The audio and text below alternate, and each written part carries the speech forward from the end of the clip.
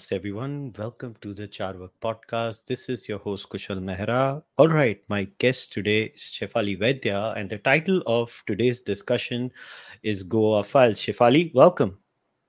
Thank you so much. It's a pleasure to be here, and I have a grudge with you. You never called me before this. All right. So I apologize in advance for my gustaki. But before we get into the discussion, I just wanted to explain to everybody a little bit of a brief background as to why I decided to talk about this. So last year, I actually had gone on vacation to Goa. So when I had gone on vacation, I there were two specific instances that happened with me where I was at first at it was a tourist thingy, right? So I'd gone to this place where it's called La Cathedral, and there's something on the opposite which is called the Bum Jesus or something of that sort. And then I had gone to the Mangeshi temple for darshan. Now, as I was going in both these places, like in the case when you enter the Mangeshi temple, right, there is something on the right hand side which talks about the history of the place, where it's very clearly written in Marathi and in English about how this temple stands against the attack from a certain invader, and how they stood and they were the bulwark against proselytization. And when I had gone to Mom Jesus too, I clearly remember the tour guide who was taking me around telling me, yeah, they came at this time, X came at this time. Yeah, they converted people sometimes by force, sometimes by this. And I was like, okay, this is interesting, and I need to know more about this. And now I'm not a student of history, so in my case, whenever I want to, I just try to find people who know about it. And then I obviously, in my research, I found out that Shefali has been speaking a lot about it. So and then Shefali and I had met in Delhi at the Earth Festival, and then we spoke and we discussed in detail. And Shefali was like, yeah, in fact, I've even made a presentation about the same. So today it's obviously going to be a detailed presentation. But Shefali, just a request to you.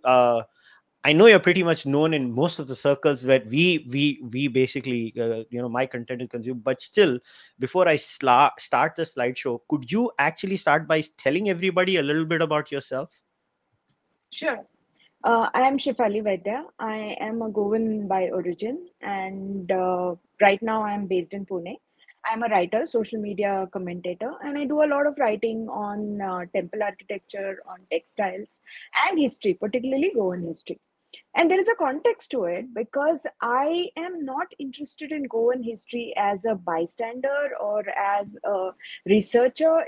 But I am a stakeholder in this story because this is my story. This is the story of my ancestors who had to move out of their ancestral village, which was a place called Verna, where the original temple of Malsa Narayani used to stand. Now there is another temple, a newer temple of Malsa Narayani there.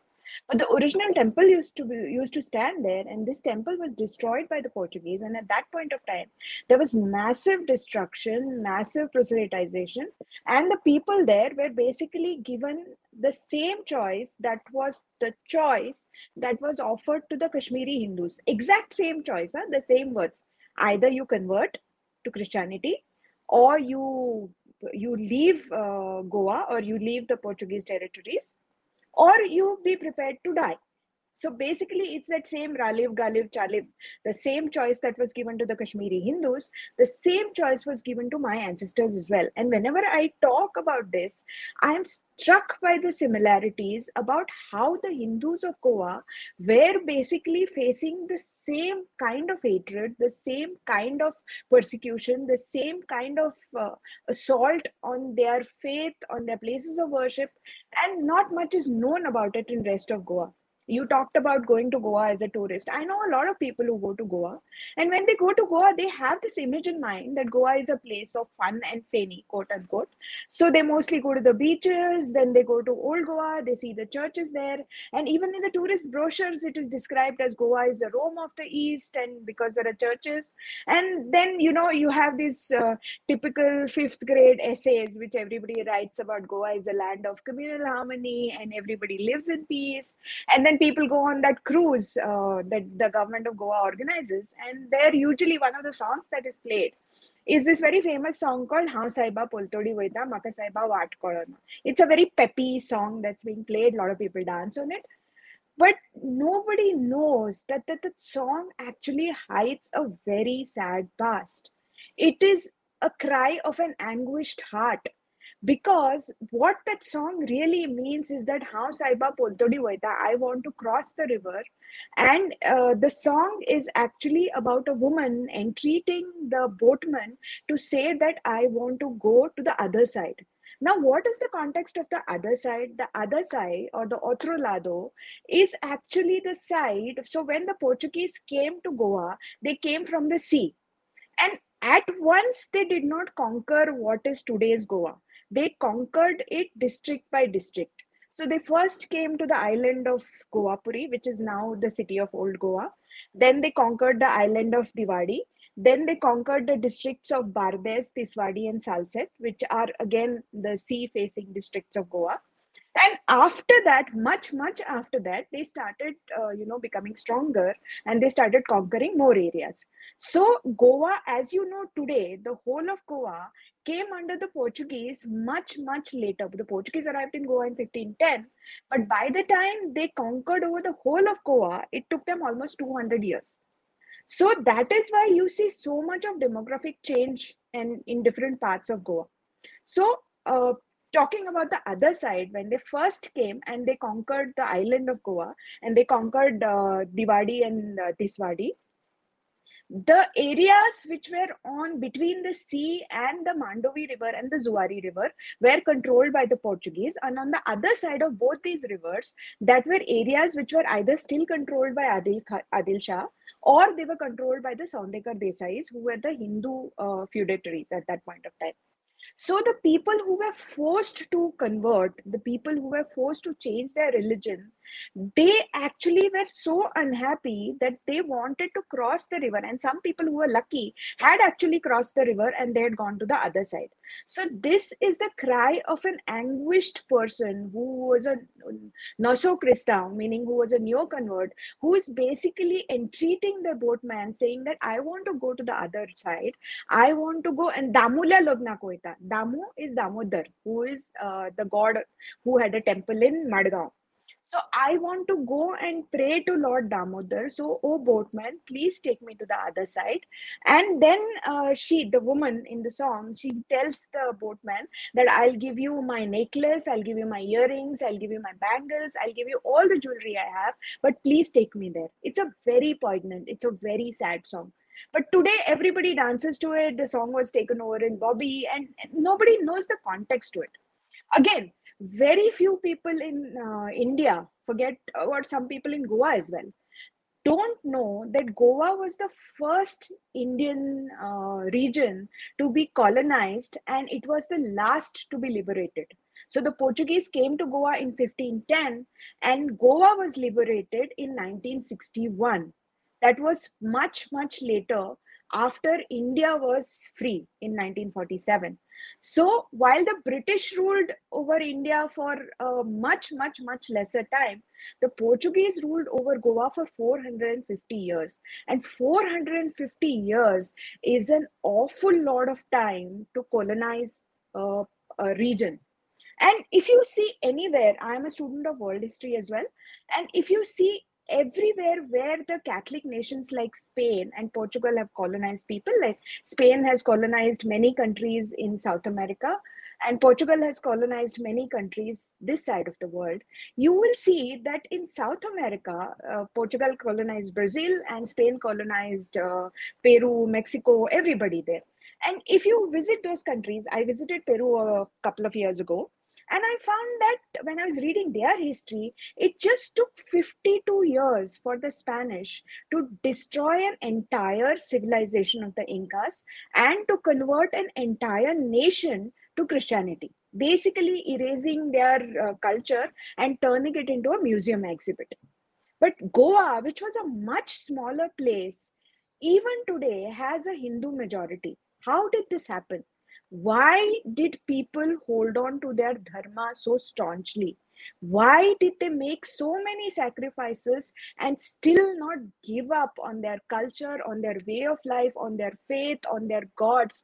Is a story that is very fascinating, and very few people know about it. I know about it because it is my story, and also because I grew up in a village called Kunkolim, which is one of the most, how would I say, militant villages of Goa, militant in the good sense. People of Goa, or those who know about the geography and the social status of Goa, they know that people of Kunkulim are very difficult to rule over. They have an independent mind, and they don't take things lying down. They always fight against the injustice. That is the history of my village. And my village was the first village which rose against the Portuguese in 1583. And mind you, this was a revolt of the people of the village. It didn't have a king, it didn't have a knight leading it, it didn't have an army leading it. It was basically the common people of the village who basically said that we will not let the Portuguese come and destroy our temples. So they did a armed revolt against it, but that story will come in my presentation. But this is to give you the context. So I have heard about this story of the valor of my village people from the time I think I could listen to stories. And we have a festival in Kunkolim. It's a very famous festival in Goa. It's called Satro. It happens on Rangapanchami. So the story is, it's a very fascinating story. Our village had a Shantadurga temple, Kunkalli. Uh, there was a main big Shantadurga temple. That temple was destroyed by the Portuguese, but the chieftains, the warriors of the village, they basically smuggled the murti out. They took the murti out safely and they shifted it to a forest, then forest, which was about 10 kilometers away from Kunkulim. And they built a makeshift temple there and they established a goddess there. Even today, there's a huge temple there. The temple is known as the Temple of Shantadurga Kunkalikarin, meaning Shantadurga of Kunkulim. And every day, every year, once a year on Rangapanchami day, there is a procession of that Devi who comes in a palanquin all the way from that place, the new place called Fatorpa, to Kunkulim, where the original temple used to be. And they take the same route that the chieftains had taken while shifting the goddess there. So it's a way of remembrance, it's a way of remembering the valor of the chieftains. And here is the remarkable thing. So my village was a Kshatriya village which was inhabited by 12 different clans. So all the 12 clans basically fought against the Portuguese and they paid a heavy price for it. The whole village was burned to ground, and there was an attack from the sea and there was an attack from the land as well. And many of them got converted. And today, out of those clans, there are some clans where there are no Hindus left. Everybody in that clan has got converted. But on this particular day, when the Rangapanchami festival happens, when the Sutro festival happens, Sutro literally means umbrellas in English. So all the 12 clans have their 12 ceremonial umbrellas. That is why the festival is called Sutro. And those 12 umbrellas are also brought to Kunkulim in a procession. And the people today who are practicing Christians, who know that their ancestors were the kshatriyas of the 12 clans, they participate in the festival as well as people who have a role to play, not just as onlookers, but they actually participate in the procession. There's a certain protocol, there's a certain order. So I grew up in a village like that. And Sri Aka Priolkar, who has written the book Goa Inquisition, was actually related to me. So I read that book when I was 10 years old. And this is not some how would I say, some unrelatable story for me. This is a part of my history. In my house, in our puja room, in my ancestral home in Kunkulim, in our puja room, even today, there is a small box that consists of mud. And that mud belongs to our original ancestral village of Verna. So when my ancestor, whoever he was, he shifted from Verna, or he was rather forced to migrate to Kunkulim, because at that point of time, Kunkulim was still under Hindu rulers. The only thing he probably carried with him was probably images of the gods and goddesses from the family home, and this little bit of mud that is still today is there in our home temple. It is, when I look at that, I feel like that is a connect I have with that village. Today that village houses a big huge industrial estate, But when I go there, when I see the temple that exists today in the middle of the industrial estate, I actually get goose pimples, because this is the story of my ancestors. This is the story of my people. This is the story of every Goan. It doesn't matter today if you're a practicing Hindu or a practicing Christian. If you are a Goan, your life has been impacted by what happened in the 16th and 17th century. That is a fact. That is a well known, documented fact, and everybody in Goa knows about it. So, that is the reason why I started to talk about Goan history, because it's a topic that's very close to my heart. And because I wanted everybody to know the truth.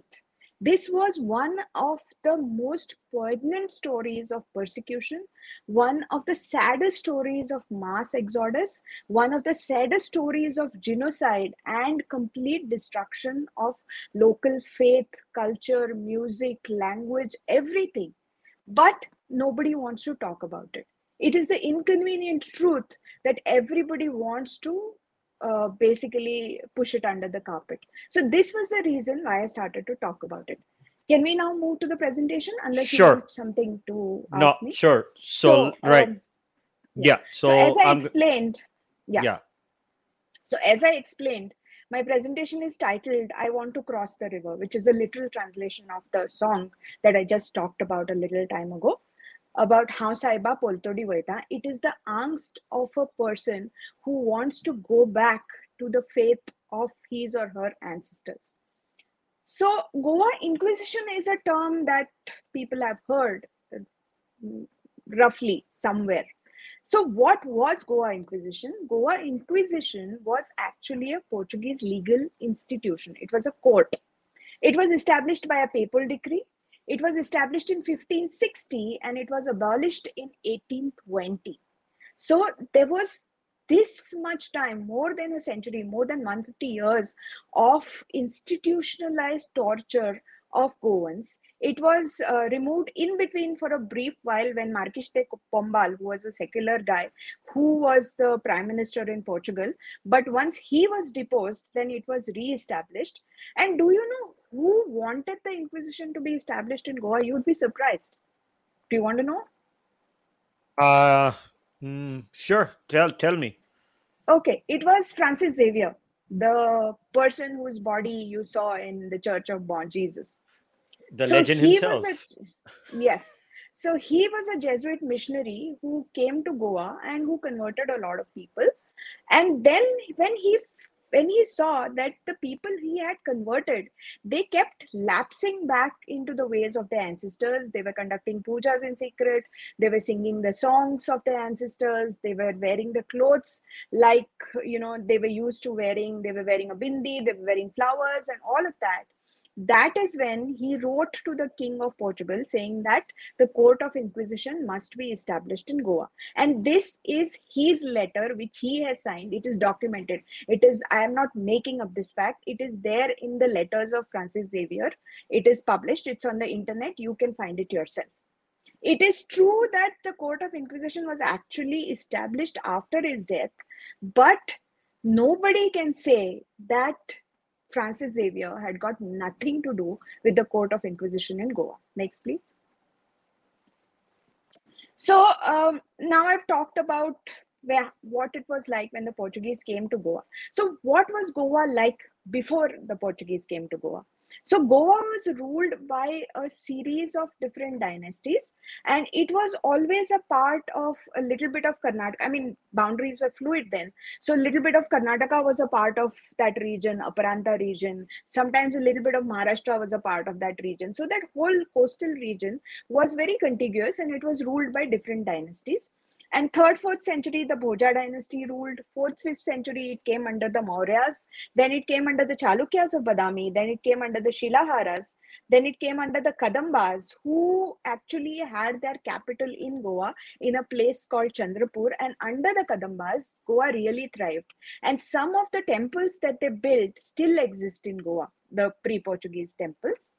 Next, it came under the Vijayanagar rule, then it came under the Bahamanis, and finally, it came under the Portuguese.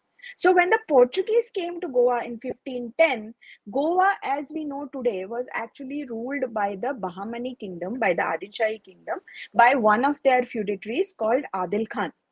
And Hindus were persecuted so badly at that point of time that they wanted some kind of respite and they wanted some kind of escape from this Islamic rulers of Bahmani Sultanate. So some of the Hindus of the region, they approached a guy called Timoja, who was at that point of time at the court of the king of Honawar, and they said that, we are being persecuted. Can you not do something? Can you please, come with your forces and liberate us or whatever? So he felt that he didn't have enough manpower or enough strength to do this on his own. By the time the Portuguese had already reached Kochi and Vasco da Gama had already reached India, and Alphonse de Albuquerque had come with his armada, with his armed ships to the west coast of India. So Timoja actually went to meet Albuquerque. Next slide, please. And he requested the help of Alphonse de Albuquerque, and Timoja's army supported Albuquerque. And they said that you attack from the sea, we attack from the land, and we basically cornered the Adil Khan's forces, and together we can, conquer this region. What he thought was that these white people have come from so far, so why would they stay here? They will probably accept some gifts and some tributes and some financial, they will want some financial trade rights, but basically they'll go back and they will leave Timoja in charge of Goa. At least that's what he thought. And boy, was that a miscalculation. Next, please. So Timoja offered Albuquerque monetary tributes, but Albuquerque refused to leave because he had a papal mandate. Portugal had a papal mandate basically to proselytize and to turn the heathen east, far east, into Catholicism. So he refused to leave and he established a colony on the Isla de Goa, which is basically today's old Goa. And Albuquerque encouraged his soldiers, and mind you, when they won over the Isle of Goa, they basically slaughtered all the men, all the male children, and only the widows and the daughters were left. And he actually encouraged his soldiers to get married to the widows of the soldiers that he had killed, of the Adil Khan soldiers that he had killed, and create a race which, quote unquote, was Indian in looks but Portuguese in spirit. And finally Timoja was banished from the land, and then the Portuguese basically became the de facto rulers of Isle of Goa. So what were the early attempts to convert? As I said, British came to India basically just to trade. Initially, East India Company was not interested in interfering with the culture, the faith, and the traditions of the local people. They just were interested in maximizing their economic returns. But Portugal was not like that. Portugal was a very fanatically Catholic country, and they had a papal decree, they had a papal mandate to basically proselytize the heathens, quote unquote, of the Shefali, East. could you Yeah, explain what a papal decree or what a papal is basically, so that yeah, listeners can get yeah. aware about that too? Okay. So basically, the Catholic Church, the Vatican, the Pope had issued a decree which essentially split the world into the East and the West. And Spain and Portugal were the biggest Catholic empires of the time, and they were very fanatically Catholic. So they were told, Spain was told to basically go to the West and colonize South America, and Portugal was told to go east and colonize all the countries, all the Buddhist, Hindu, whatever countries of the East. And they were told that not only it is their right to convert the people of these regions, but it is their sacred duty. They have to do it in order to, go to heaven or whatever, earn merit for basically harvest the souls of the heathens. So Albuquerque initially promised a policy of religious tolerance, but conversions had already started in his lifetime, but the speed was slow. The first church was established in Goa in 1534, as early as that. And by 1548, number of churches in Diwar and Goapuri, which is basically the island of the Diwadi and the Isle of Goa, had increased to 14. So between 1534 to 1548, from one, the number of churches had become 40. There was a systematic persecution of Hindus started in 1540 thanks to two Christian fanatical clergymen called Miguel Vaz and Diego Borba. In 1541, the Portuguese king announced the policy of rigor de misericordia, rigor of mercy. What it means is that Christ's grace is the mercy, but since you cannot just convert the people just like that, you have to do it with force. You have to do it with rigor. So that force is ultimately leading you to Christ's mercy. It is kind of like that. Next, please. So, Pope Nicholas V had issued a papal decree, as I said, giving Portugal not just the right, but the responsibility of propagating Christianity in Asia, not just in India, in Macau, in Japan, in all the places that Portugal tried to colonize. In 1546, the Portuguese king issued an order to destroy Hindu temples and prohibit public celebration of Hindu festivals on the island of Divar and in the city of Old Goa. In 1548, Bishop Albuquerque wrote to the king that he hoped, quote unquote, within 1 year or at the latest two, we shall make this whole island Christian. So the conversion industry began in full flow. By 1549, all temples on the island of Divar and in Govapuri, which is Old Goa, and there is another place called Vallegoy, they were destroyed, and temple properties were attached to churches built by raising the temples down.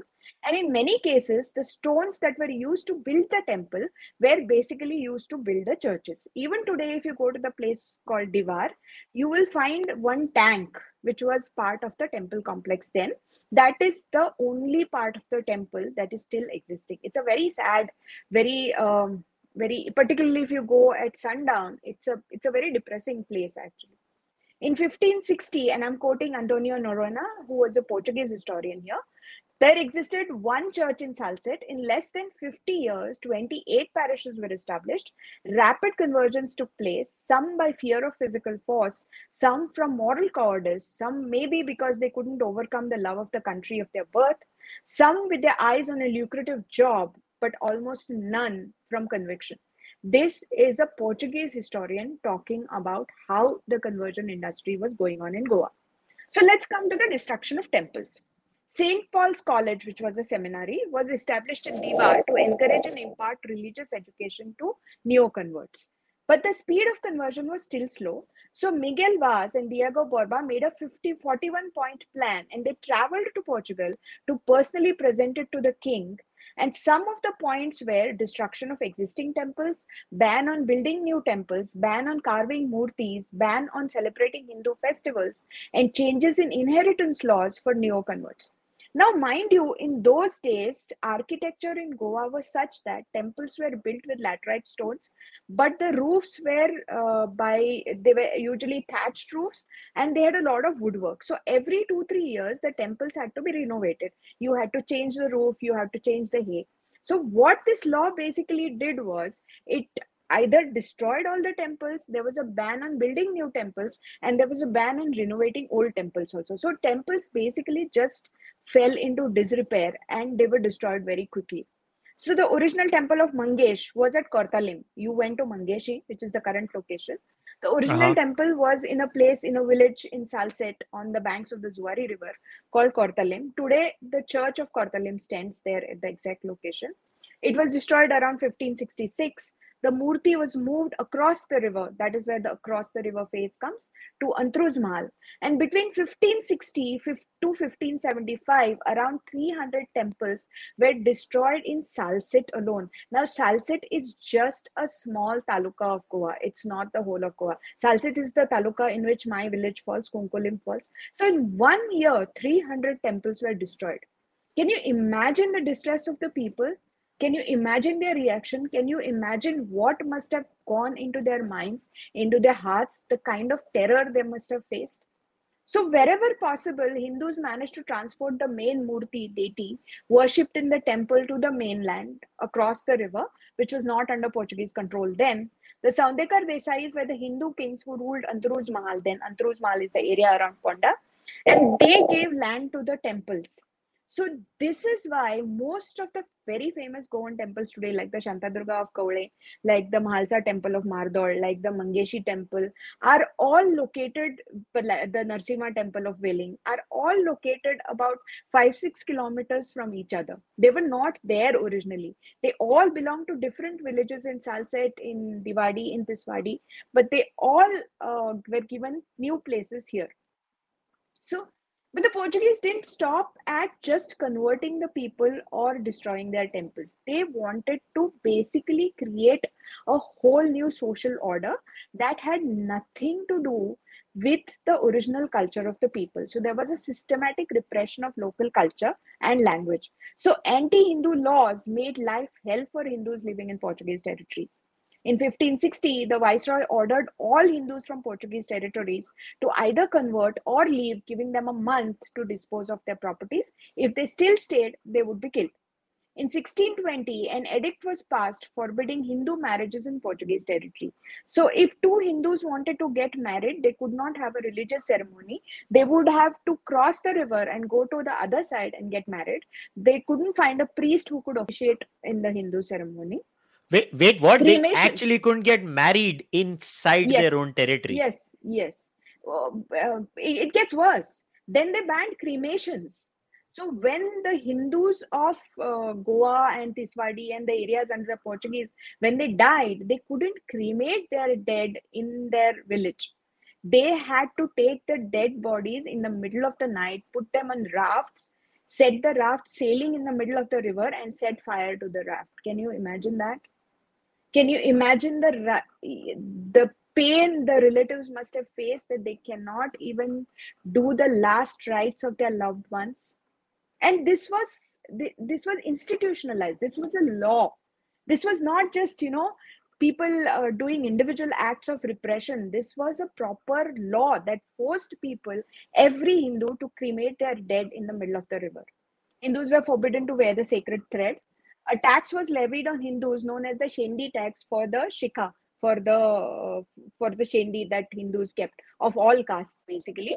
That is a kind of Catholic jizya only, that you pay the tax just to have that right of carrying that tuft of your hair at the back of your head. In 1684, Konkani, which was the local language, was banned in seminaries because they felt that if you spoke in Konkani, you were connected to your culture, to your roots, to your faith. So they banned Konkani and they made Portuguese compulsory in the seminaries. Konkani and Marathi books were burnt in public, and schools could only teach in Portuguese.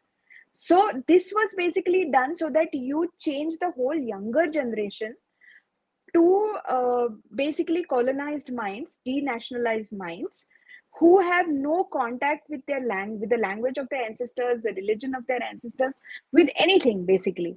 So how the people retaliated is also very interesting. So people, like in my village, they wanted their children to have at least the basic knowledge of Marathi and Konkani. So what they did was they secretly got teachers from Maharashtra, and they started private schools in their homes, in the temples, where there was no government support, but the local people basically paid the teacher, and they made sure that the children got at least first to fourth education in Marathi. That happened in my village as well. Local dress was banned, so wearing a sari, wearing a dhoti, wearing a kashti were banned. Cultural practices like wearing flowers in the hair were banned. Pork was forcibly fed to the Christian converts. Beef was forcibly fed to the Christian converts. Hindus were forbidden to keep and read their own religious books. And I'm talking about non converted Hindus, okay? Christians who were forcibly converted were obviously forbidden from even keeping a Hindu book.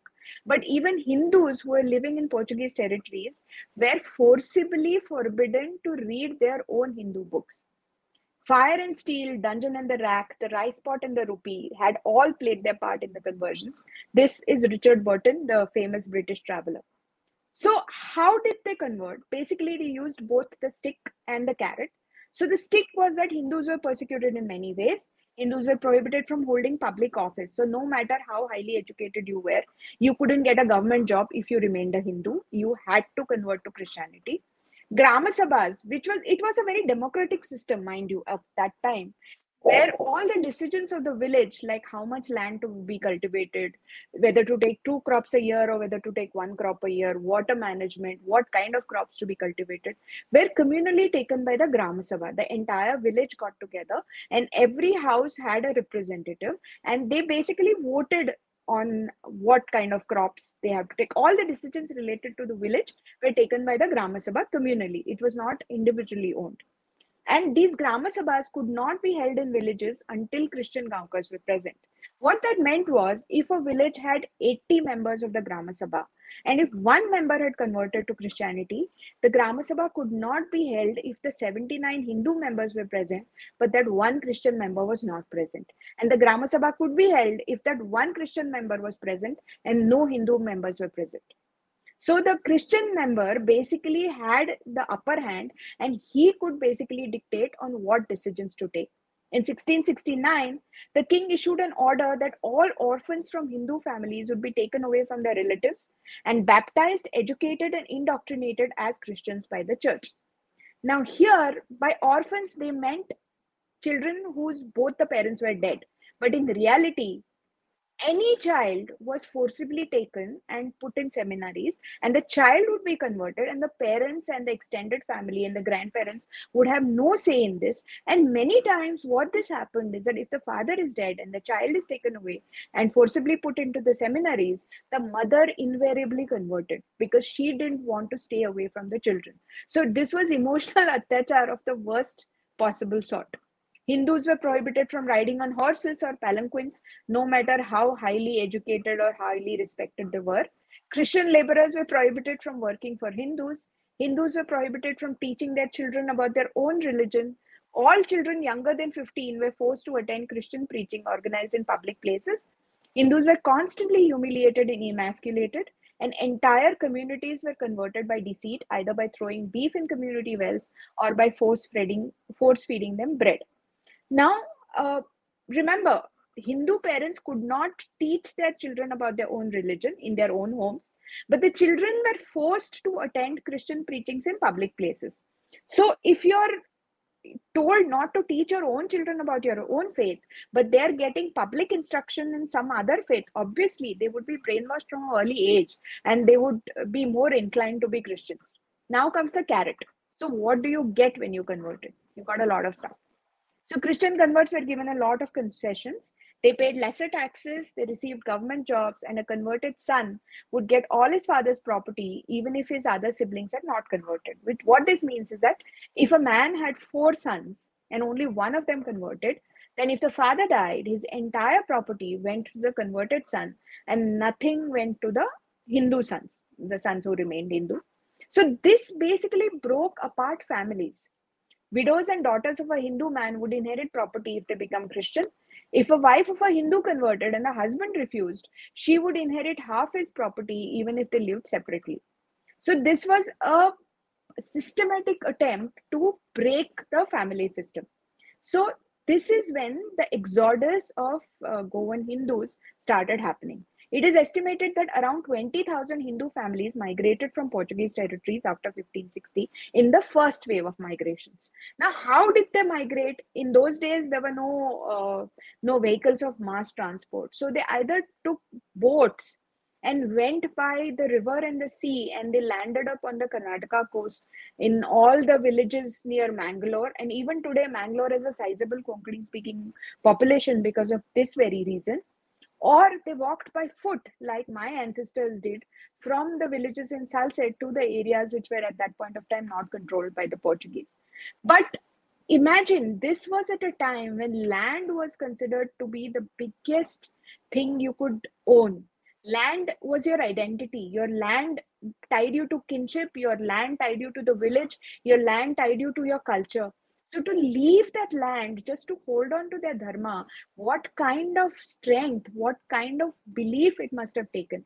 And the people who actually sailed in the boats, I cannot even, I don't even have have words to describe their sufferings, because in those days it was not like you had a cell phone and and you could call your mom and say, okay, I'm just taking this speedboat and I'm going to Mangalore. It was a journey that took days, sometimes even months. And where they went all the way to Kochi, they went to Mangalore, and where they landed, they did not know the local language, because in Karnataka the local language is Kannada. In Kerala the local language was Malayalam, and these people could only speak Konkani. But they landed there. Sometimes they wouldn't even given a place to land by the locals there, because the locals were scared of Portuguese reprisals. So they were given like little bit of refugee colony type status near the riverside or near the village smashan, and they stayed there. They didn't complain.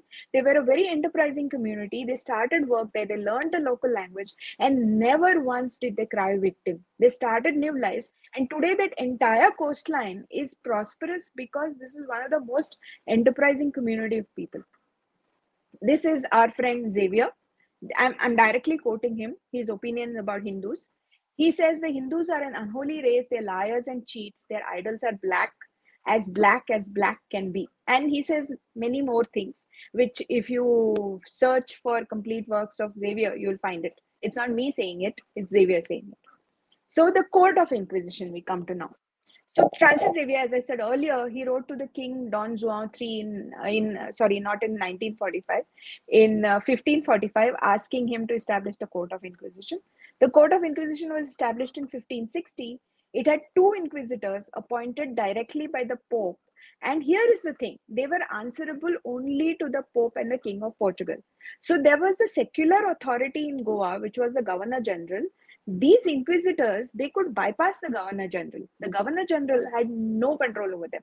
So they were answerable. Anything they did, any excesses, you had to either go to the Pope or you had to go to the King of Portugal. So what did this Court of Inquisition do?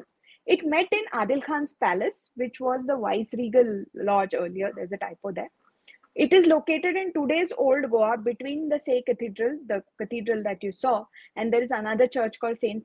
Catherine's Church. There is a big open ground there. And if you look carefully, you will see that there are some laterite stones lying around there. This was the place where the Palace of Inquisitions was there. And later on, when there was a lot of furor in Europe against Inquisition, when the Court of Inquisition was finally abolished, the Portuguese themselves demolished the palace because they did not want any proof.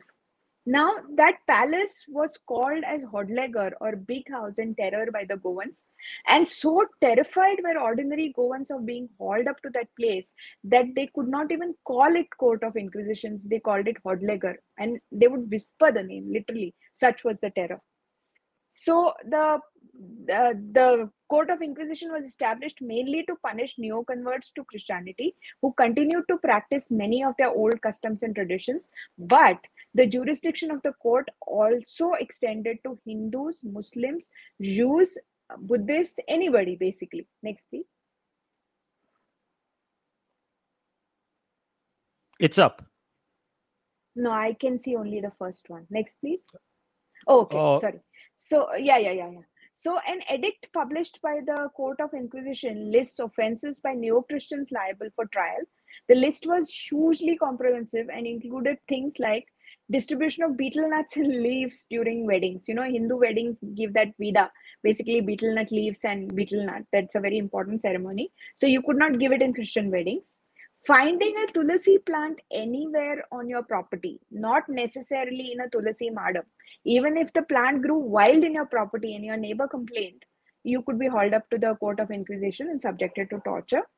Singing traditional songs or ovio during a wedding.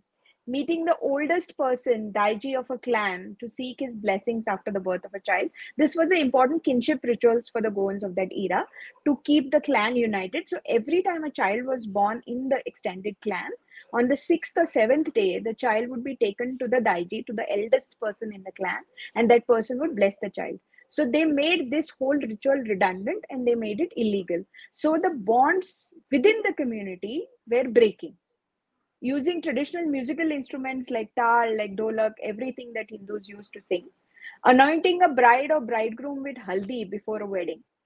So, as it happens, when you force people to give up a ritual that is culturally very important to you, people find ways and means around it. So, they basically banned the haldi ceremony. So, what the neo Christians did was they start another ritual called rose, which meant the bride was anointed and the groom was anointed with coconut milk. And even today, in Goan Catholic weddings, one day before the wedding, the bride still has this ritual called rose, where instead of haldi, she is anointed by coconut milk. Celebrating the sixth day ceremony after the birth of a child, cooking rice without salt. You know why? Because Hindus were used to eating the rice without salt. So they made that illegal for neo Christians. They wanted them to cut their ties completely with their past life. This So sounds like North they Korea. so yes, it does. It does. So they forced people to add salt to their rice. And even today in Salset, largely, the Christians of today still put salt in their rice because it's become an ingrained habit for 350 years. They made bathing in the morning illegal. Can you believe it? The only reason was Hindus bathed in the morning. And pretty much Hindus all over India, one of the first things to do in the morning is to take a bath. So they made it a legal offense, and you could be hauled to the court of So inquisition if the your the neighbor complained solution. and said कि ये So सुबह में नहा रहा है. so the solution was, तुम नहाते हो, I will make sure you stink. No, you could take a bath, but you had to take a bath in the evening, not in the morning. So even now, again, in Salsett particularly, in the coastal areas, the Christians still, by and large, prefer to take a bath in the evening, while the Hindus take a bath in the morning. You would think that this wouldn't matter, right? But this was a way of telling the neo Christians that you have to change everything. They changed vocabulary also. So you could not call your parents Baba and I, which the Hindus used to call. You had to call your parents Mai and Pai, which was the Portuguese way of calling. They forced their dress on them. Everything was changed. Using cow dung to polish the floor of the house was illegal. Observing fast on certain days of the week was illegal. Next, please. And now we come to the horrible torture. So what happened if you didn't follow these rules? If you found a tulsi plant in your garden, what happened then somebody complained against you, and the Portuguese would come and they would just drag you to the court of inquisition. You didn't have the right to appeal. It was not like today, ki your friendly human rights lawyer would file a PIL and file a habeas corpus petition in the Portuguese court and get a bail or nothing like that. You wouldn't even meet anyone.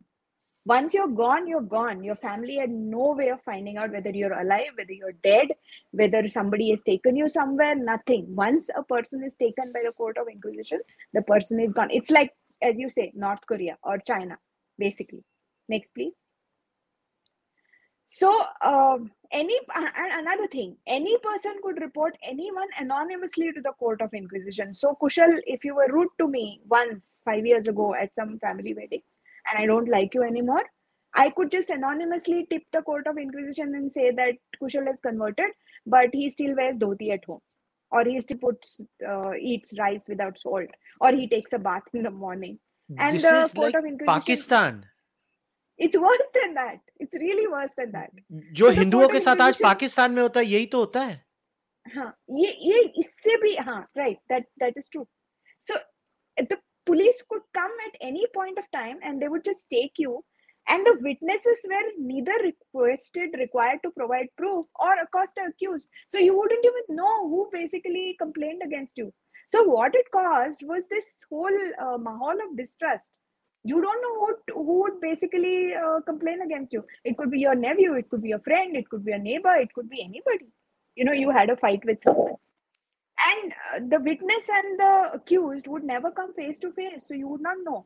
And the minute the court of inquisition took people in custody, that very day their entire property would be confiscated, no rights, your family wouldn't get anything, and half of that property would go to the person who basically testified against you. And torture was used by the court of inquisition to extract confessions. What kind of tortures? We'll see. Horrible tortures like Paul, or the tortures of the pulley, where the victim would be suspended midair with his legs stretched on both sides and weights attached. And the weights would be increased so that your limbs could be spread and spread and spread till you couldn't bear it anymore. And you would be ready to confess to anything, essentially. Next, please. Torture of Potro involved placing the victim on a slanted bed with the head lower than the body. An iron band around the throat kept the head in place, and the hands and feet would be tied, and iron prongs would force the mouth open, and then water would be poured into the person's mouth and nose continuously, so that the person would choke and struggle, and this would happen at over extended periods of time. And This, that is basically, you would confess to anything. They had yeah, something this, called a breast breaker, which was a iron what? implement, which was used on women to basically pluck out their breasts from their body. It was Ay, that ay, horrible. ay. And the final torture, if these tortures were not enough, was something called the auto da fe, rather lyrically called trial of faith, where people deemed heretics were burnt alive at the stake at a public place called Campo Santo Lazzaro on the banks of the river in today's Old Goa. And how do we know this? Luckily, we have two contemporary accounts, one of a guy called Francois Pirard and one by a guy called Charles Dellon, who were both French people. Charles Dellon was a French physician who was imprisoned for 3 years at the Palace of the Inquisition. He has written a first person account, and later on he was released and he went to Paris and he wrote a book and he published it in France. And that book, fortunately, gives us a contemporary account of what exactly happened during an auto da fe, because he personally witnessed one. So did Francois Perard. So, what happened at the auto da fe? So, the victims to be tried were given yellow robes called sambenitos with a cross of Saint Andrew painted in red in front and behind. And you can see the picture, that is the procession going with, like, full ceremonial glory. Victims who were convicted were given robes called samarras, which had their own portraits painted on both sides in ascending flames surrounded by demons, basically saying that you guys are heathens and you are going to hell. Next, please. So this is how the person who was burning at stake would look. He would wear that conical hat and he would wear those robes where his portrait would be painted and there would be flames. So victims who confessed after sentencing had the flames on their robes pointing downwards, called fogo revolto. Such victims were shown mercy. Do you know what mercy meant? They were first strangled and then burnt. Oh, So they were small, spared small mercies. How nice. so they were spared the pain of being burnt alive, and they basically had to just go through the minor inconvenience of being strangled. But people who refused to repent, they were burnt alive. And such victims wore karochas, which were those huge conical hats with pictures of demons and fire. Next, please. Auto da fe, unrepentant victims would be tried to this pillar called Hatkatra Khamba, which still exists in Goa today, by the way, barely. It's crouched under one big ass flyover, and very few people know the history behind it. But the victims would be tied to it and they would be burnt alive. And Inquisition had power over both the living and the dead. So people who were tortured and who died, auto da fe were held once in 6 months or once in a year. So in that interim period, people who were at the Inquisition house, and if they had died of tortures, their bones would be interred, and the bones were tried, and if the bones were found guilty of heresy, then the bones were burnt. You know, and not only that, the Inquisition had the power to censor and confiscate books. So all books written in Sanskrit and Marathi were seized by the inquisitors, and they were also burnt at an auto da fe. So it was the burning alive of the people as well as the burning alive of knowledge. There is no accurate information about how many people were tried by the Court of Inquisition in its entire duration of 250 years, but data is available for a period of 63 years between 1561 and 1624, and in this period, 16,712 cases were tried. In 1820, the Court of Inquisition was abolished following pressure from the British, and the palace was demolished, and almost all the records were burnt. Next, please. So now a lot of people, when I talk about this, they say that, okay, while all this was happening, what were the Hindus of Goa doing? Why were they not resisting? Why were they not fighting back? But again, this is a story that's never been told. There was always Hindu resistance. There was passive resistance and there was active resistance. Active resistance was like the resistance in my village, where the people of the village actually came together and they led an armed struggle against the Portuguese and the Jesuit missionaries. But there was passive resistance also, where people actually, in the wake of great threats and great what great dangers to their life, they held on to their dharma and they moved their gods and goddesses out of the Portuguese territories. And this is not like, like today, where you can just hire a big ass tractor and a trailer and you can put all your murtis there, put flowers and take it for miles together. No. These were heavy murtis which were physically had to be carried in palanquins. They had to be offered, and they were living murtis. So they had to be offered their morning, evening, and night pujas along the way, and they had to be taken like 35, 40, 50, 60 kilometers, and this journey would take 4 or 5 days because certain protocols had to be followed, but people still did that. There were armed rebellions in villages like Kortalim and Kunkulim against the Portuguese missionaries. Many Hindus chose to migrate to the other side, leaving all their wealth and property behind rather than convert. They took their gods with them and they built new temples that continued to be the link between people and their villages. And that was a huge service. Even today, the Konkani community, which is settled outside of Goa, their family deities still remain in Goa, and at least once a year they come to Goa. That is one great way of keeping the link with your ancestral land alive, keeping the link with your heritage alive, keeping the link with your ancestors' faith alive.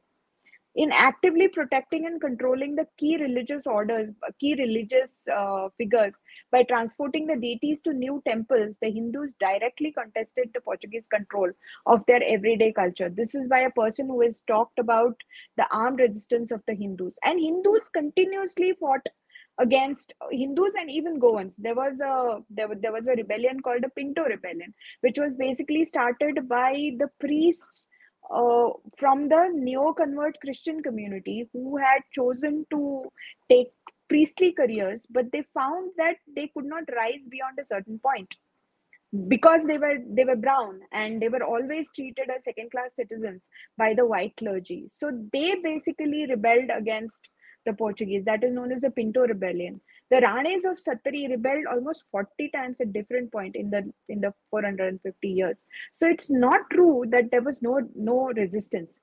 Even today, every temple in Goa has a list of Mahajans and Kulavis, the inhabitants of the original villages, who are now scattered all over the country, but they know which temple they belong to. Next, please. So this brings me to the end of this this main presentation about what really happened in Goa and why Goa's culture is the way it is. Why do you see so many churches in the coastal areas, and why do you see so many temples concentrated in a small area around Ponda? The reason is this. So the Goa Inquisition was a terrible crime against the people of Goa committed in the name of Christ with the full knowledge and active support of the Catholic Church. Many church orders, like the Jesuits, who were actually the worst perpetrators of torture and proselytization in Goa, the Vatican has apologized for its sins. It has apologized recently, most recently, to the Native Indians of Canada. They have apologized to the Native Indians, the Native Americans of America. They've apologized to the Jews. They've apologized to the Rwandans. But not once has the Pope apologized to the Indians and the kind of horrors that were unleashed on them by the full authority of the church. So why talk about the Goa Inquisition? This is just a flippant question. Often people ask me that why are you not talking about today's topics like price rise, or why Goa doesn't have a decent taxi app? Why talk about the Inquisition now? And many Goans ask me that. My point is, it's only when you learn from the past that you can build a happy and safe future. What happened to my ancestors in the 16th century is not that it is not happening anywhere else. It happened to the Kashmiri Hindus, the exact same choice. It has happened in Khargone, yes, 3 days ago, where the Hindus are basically selling their land and they're saying that we want to go out of this place because we don't feel safe here. It happened in Kairana. It happened in many areas in Kerala. So there are a million of these little things happening everywhere in India today. And if we don't learn from our past, if we don't learn lessons about what happened, why it happened, we will never be able to fight it if it happens again in the future. So history repeats itself. But the Inquisition, this is another question I keep getting asked here. Okay, the Inquisition basically punished neo Christians. You're not a neo Christian. You're not a Christian. You're a Hindu. Why are you talking about the Inquisition? The whole point is the Inquisition tortured the neo Christians. Why? Because the Neo Christians were happy with their new religion?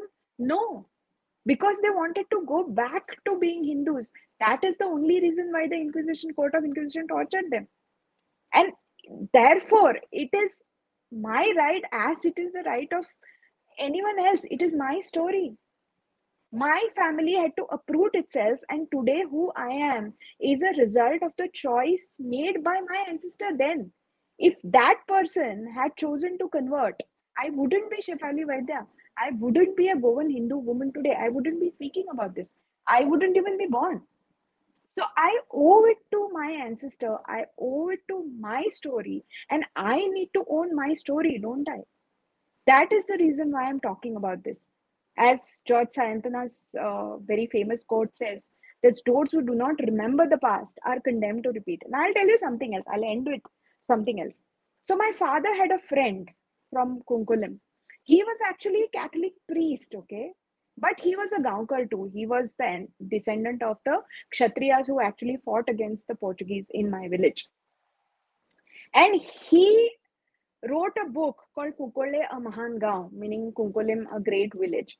In that village, he spoke in detail about this fight of 1583, and he always acknowledged that his ancestors were Hindu and they were forcibly converted, and he always paid the respects to Shantadurga Kunkalikarin, even though he was a practicing Catholic priest. History doesn't go away just because you ignore it. Your roots, your stories don't go away. Your pain doesn't go away because you ignore it.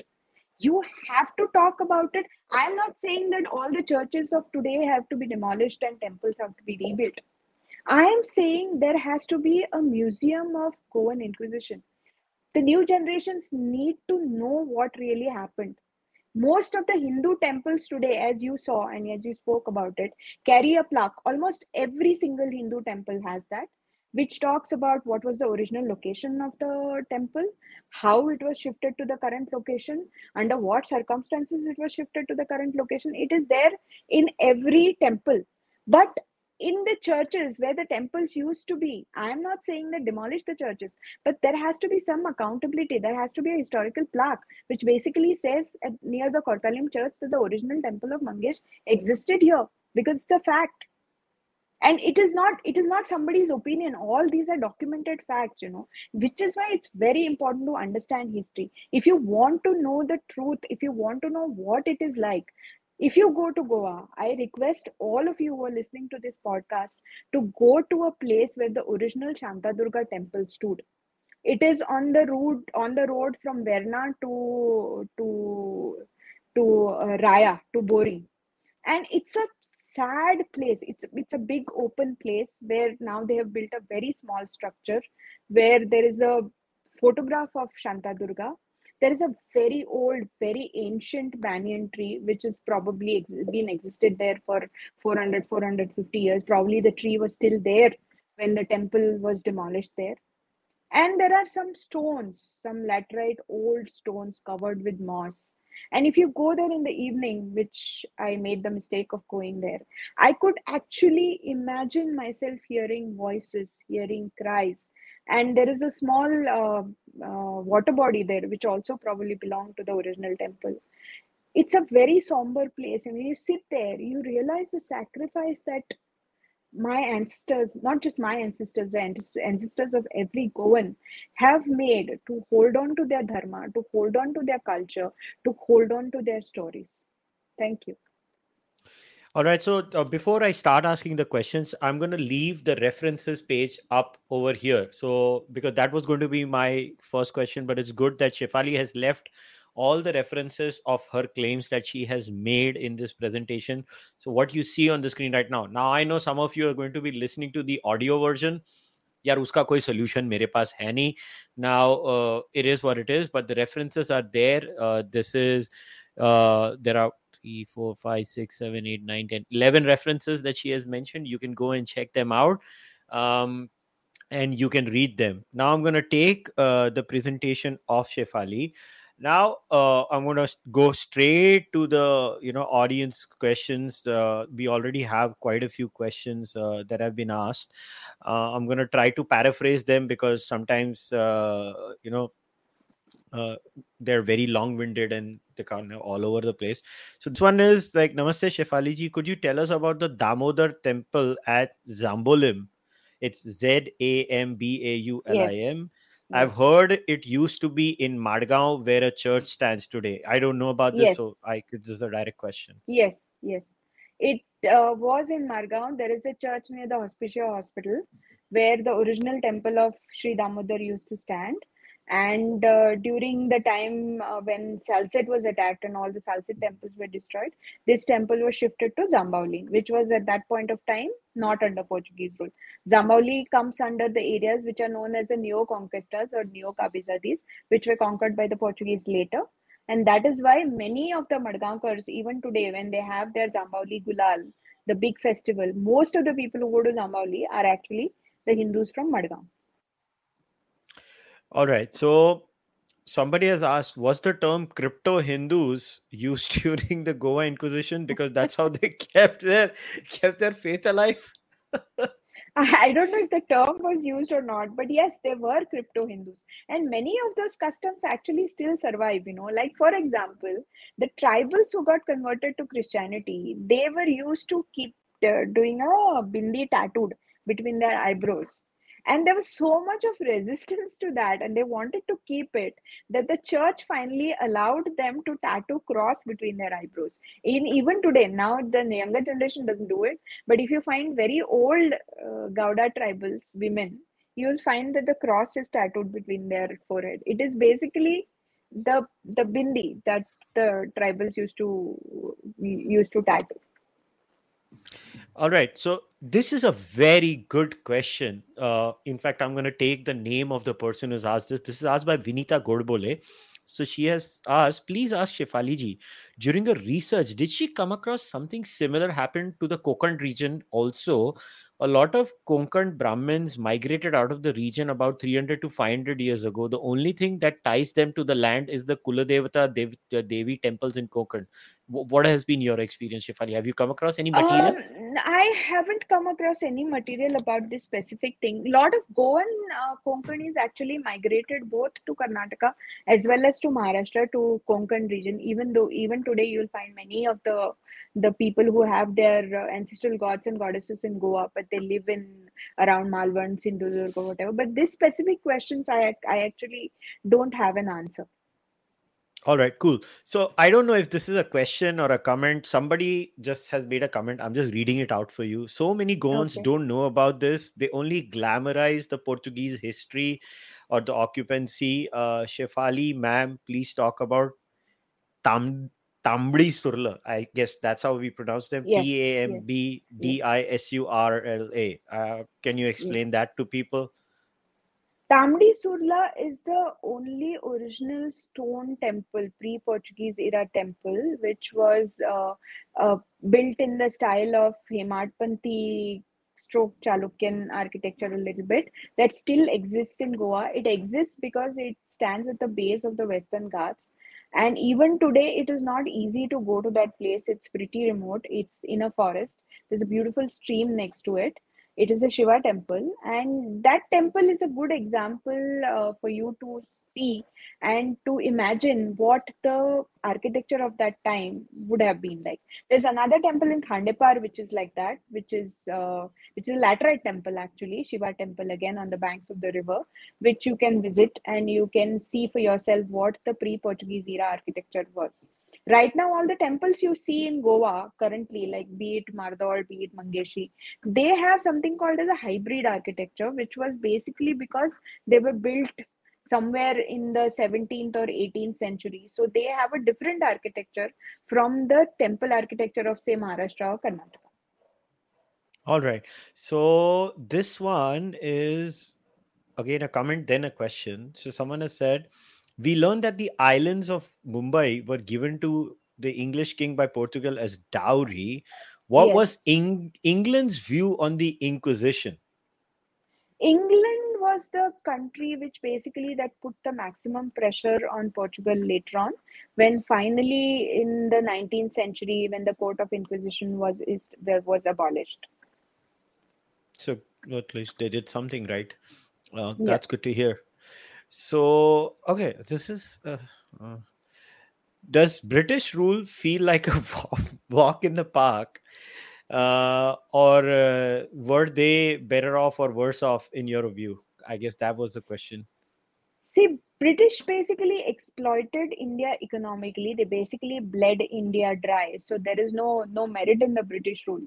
If under the British rule, India fell from being one of the richest countries to one of the poorest countries in the world. So I have no reasons to glorify British rule.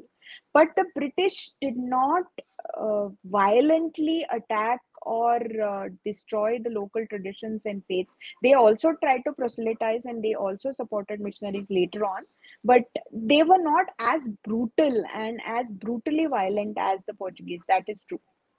You know the irony of this is, and I'm not saying you're wrong here, but मतलब हालत हिंदुओं की ये है कि उनको discussion ये करना पड़ता है उनकी किसने कम ठोकी है. That's the literal discussion here कि हाँ इसने हमें कम मारा. It is, it is what it is. So I don't know, this is a contemporary question. Does Portugal offer its citizenship to only Goan Christians or to all No, no, no, Goans? no, no, no. All Goans. Everybody who was born before 1961, they or their descendants can actually claim Portuguese citizenship. Of course, more Goan Christians have availed of this offer than Goan Hindus, but anybody can. All right. So, okay, this one is there any similarity in the Christianization of Kerala and Goa, and why are the outcomes so different? A similarity of Christianization of Kerala, actually, I haven't studied it much, but I hear that it was more with coercion than with force. So that is why they managed to keep many of their original cultural practices still alive. Whereas the Goan Christian had to change everything from dress to names to language to food to songs to everything, basically. All right. Again, this is more about the economic situation of Goa. This one is asking, my question is about the current times electronics manufacturing cluster upcoming in Pernem, also about Mopa airport nearby. Will this help Goa economically? Not a part of this discussion. Yeah, that's why I just read it out. I don't know why they've asked it, but I just okay. Now this person accuses you. Oh my god! So let me read the question. This is an accusation on you. So Hitler and Stalin both had one thing in common. They both made the majority feel endangered. Germans and poor working class. Why are you trying to go on the same path, Shefali? I wish I was that powerful. I'm quite flattered actually that they think I have such unlimited power as Hitler and Stalin. All I'm trying to do is to talk about the truth and just the pure, unadulterated truth. Who I am doesn't matter. Everything that I've said in the presentation is true. And I can back it up with contemporary proofs. I can back it up with research. Everything I've said is factual. So, my motive or why I am doing it because somebody has to speak the truth. I'll tell you one thing. My daughter was helping me this presentation, and when I asked her to research something for me. So she googled Goa Inquisition, and the first thing that they found was A.K. Priolkar's book on Goa Inquisition, which is even today, by the way, the most comprehensive resource on Goa Inquisition. And then directly it was Shifali Vaidya. So my daughter is asking me, in all these years that the Portuguese have been in Goa, only two people have talked about Goa Inquisition, Mr. A.K. Priolkar, and after that, in recent years, you. So the question this person is asked should be asking is that why haven't more people spoken about it? And mind you, people have spoken about it. P.B. Kunna has written a whole treatise on the denationalization of Goans, where he talks in great details about the terrible things that the Portuguese did with Goans and how it basically totally colored the Goan Christians' minds and how it turned them into denationalized, deracinated zombies. Okay, so this is, I guess it's a similar question, but I'll still read it out. The British always exploited resentment among people. Why didn't they do anything in Goa like they did against the French while it was going on? That I don't know. I'm sure there were geopolitical considerations in Europe that were also at play here. There were many European powers which were basically jockeying. And at that point of time, Britain, I think, was just so insular and they were busy sucking the rest of India dry. So Goa was too small for them probably to interfere. What could have actually changed the fate of Goans was if either Shivaji Maharaj or Sambhaji Maharaj had succeeded in driving the Portuguese out of Goa. They both tried and they both came this close, particularly Sambhaji Maharaj. There's a story that when Sambhaji Maharaj had almost reached Ponda and he was about to conquer Goa, the viceroy then actually went to the Church of Born Jesus and put his staff into the casket of Xavier and said, "Save us." And then from the other side, there was a Mughal attack on the Maratha forces. So Sambhaji Maharaj had to retreat, and that's how Goa was saved. And he intended to come back, but he had a very short lifespan. He was captured by the Portuguese and by Aurangzeb and tortured and killed. So that never happened. So that was a very touch and go. Interestingly, in 1961, when the Indian army was in Goa, liberating Goa, then also the viceroy did the same thing. He went to the church and put his staff in the silver casket, thinking that okay, so some miracle would happen, and miraculously the Indian army would retreat or something like that. Fortunately, that didn't happen. So just something came into my mind. जैसे हम लोग महाराष्ट्र में हैं, like we are in Maharashtra, so we know the history of Maharashtra, how Shivaji Maharaj, fought Aurangzeb and the Mughals basically.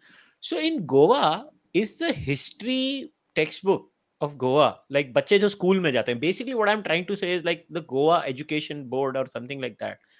Do they actually know about the horrors of the Inquisition? Are they taught? Are the kids taught that? Kids are not taught that, and that is the saddest part. There is that in geography there is mention of the neo conquistas, the old conquistas, and in history, in Goan history, there's a very brief mention about how the Portuguese came to Goa. They colonized Goa. They left after 450 years, after giving us beautiful houses in Fordenas, and after giving us chicken reshad. But you can study Goan history, but for that you have to basically take history at your graduation level. You have to do your post graduation in Goan history, then you take a paper on Goan history, and then you study what happened in detail. So in Goa University, you'll find a lot of papers for MA level which talk about this subject in great detail. But the ordinary primary or secondary school going child knows just the bare rudiments. He or she knows that Goa was colonized by the Portuguese. But there is far greater stress given on how Goa is a land of fun and fanny, how it is a beautiful land of communal harmony and all of that, the standard narrative, spiel, you may want to call it. Okay, so I guess I'll ask you this last question because I wanted to keep this as my last question before we wrap up today's chat. So, there is a lot of chat about truth and reconciliation. We need Hmm. truth and reconciliation. ये होना चाहिए. Truth and Hmm. reconciliation Hmm. होना चाहिए. So, what is the level of I think there's pretty much decent harmony in Goa in terms of society at the local level. I That's don't right. see that level of animosity in Goa between the communities from what I've Hmm. understood. So do you think uh, you know um, do you think the truth and reconciliation has happened there or it needs to happen? Truth, almost every Goan knows, and even if you don't want to acknowledge it publicly, they know that they were Hindus before, even today's practicing Christians, and under what circumstances they were converted. Some families even know what were their pre conversion last names. They know who were their family deities before they were converted. And many practicing Christian families, even today, when they have weddings or any auspicious occasion in their family, they will go to their village, their ancestral village, and they will offer a coconut. So, in that sense, yes, there is reconciliation to some extent, but it is now because of the changed atmosphere and more polarization, there is also a lot of denial. And that denial is something that scares me because it is not, you cannot change history. You cannot go back in time and correct things. You have to live with the situation as it is. But there has to be acceptance, There has to be forgiveness that comes after acceptance. And there has to be, you have to come face to face with the truth. And there has to be accountability. When has the Catholic Church apologized to Goa? When will it apologize to Goa? It destroyed an entire culture. It destroyed close to 700 temples. There has to be accountability. And when the current Pope has been going around the world apologizing to everybody, why is Goa left out? Why is India left out? I agree with you. I think that that is a very valid question that needs to be asked, and this is all part of the trend in India, where I don't know how to say it. There is a negationism of the record of invaders in India. I just don't know how to say this other than that. It's just negationism. It's denialism. And every time I see this, every time we try to have a historical, it is almost as if you're going to take it out on the people today. But based on what are you saying that? If Yeah. so, the Kashmir Files phenomenon is actually a perfect example of that. So even in my chat with Vivek, I did mention this. I told Vivek, I was like, उनकी सड़ी क्यों है तुम्हें पता है? बोलता है क्यों? मैं बोला उनकी सड़ी इसके लिए है कि they thought riots होंगे पिक्चर के बाद Hmm. और हुए नहीं. तो उनकी Hmm. सड़ इसके लिए गई है कि यार ये तो कुछ हुआ ही नहीं. So in a way, Kashmir Files became like a larger grievance redressal mechanism where Hindus felt कि हाँ हमारी किसी ने आवाज सुन ली, किसी ने Hmm. बोल दिया और हमारी मूवी बंद नहीं हुई, kind of a scenario. I think that's where the society is. I don't know what it is, but you know what I'm going to do, Shefali? I'm going to leave you today with the last words. So what is your parting message now for everyone? See, personally, I want a museum of Inquisition to be established in Goa so that the future generation would know exactly what happened in the land of their ancestors. I'm doing it for my children. I'm doing it for my children's children so that they should know what happened. It is their story. As I said, I am not an academic researcher. I am not a third person who is doing this, to get a book published or to get fame or whatever. I'm doing it because this matters to me, because this is my story. This is the story of every Goan today, whether you want to accept it or not. I just want truth and I just want accountability. Fair enough. Guys, once again, look, so if you want to know more about the references that Shefali had shared, look, I guess I'll request Shefali to either, tweet it out. I guess Shefali references ko ek image bana ke just Yeah. tweet it out, and what I'll do is once Shefali tweets it out in the description of the podcast itself, I will link that tweet of the references that Shefali has mentioned at the end of the PPT, so that anybody, I know the viewership of the Charvak podcast has a significant nerd element who would like to read a lot. So this will be for all you nerds, because before you irritate me with the emails ki references do मैंने outsource कर दिया शेफाली को ये काम. So so मैंने वो काम कर दिया है. But so we'll wrap up today's discussion. But Shefali, this was a brilliant presentation, and I know you've gone through a lot of pain. So thanks a lot for coming and doing this, and I hope to have many such more discussions with you in the future. Thank you so much, Kushal, for calling me. It was a pleasure and I really, really enjoyed doing this. All right, guys, we'll wrap today's discussion up. Once again, if you like what I'm doing on the Charvak podcast, please subscribe to the channel, like this video, leave the comments over here. Also, go and follow Shefali on Twitter or on Facebook, whichever platform you use. Please go and do that. The All the Twitter details are Twitter handle is at Chef Vaidya. yeah, so all the description, whether it's going to be on Spotify or on iTunes, wherever you guys go, or on YouTube, is going to have all the details in the description, so you can go and check them out and support the podcast. You can do it through YouTube or on Patreon or buying the merch or your UPI donations. I'm going to try and bring as many interesting discussions across to you guys. So we'll end the discussion today. As always, namaste, take care, bye bye.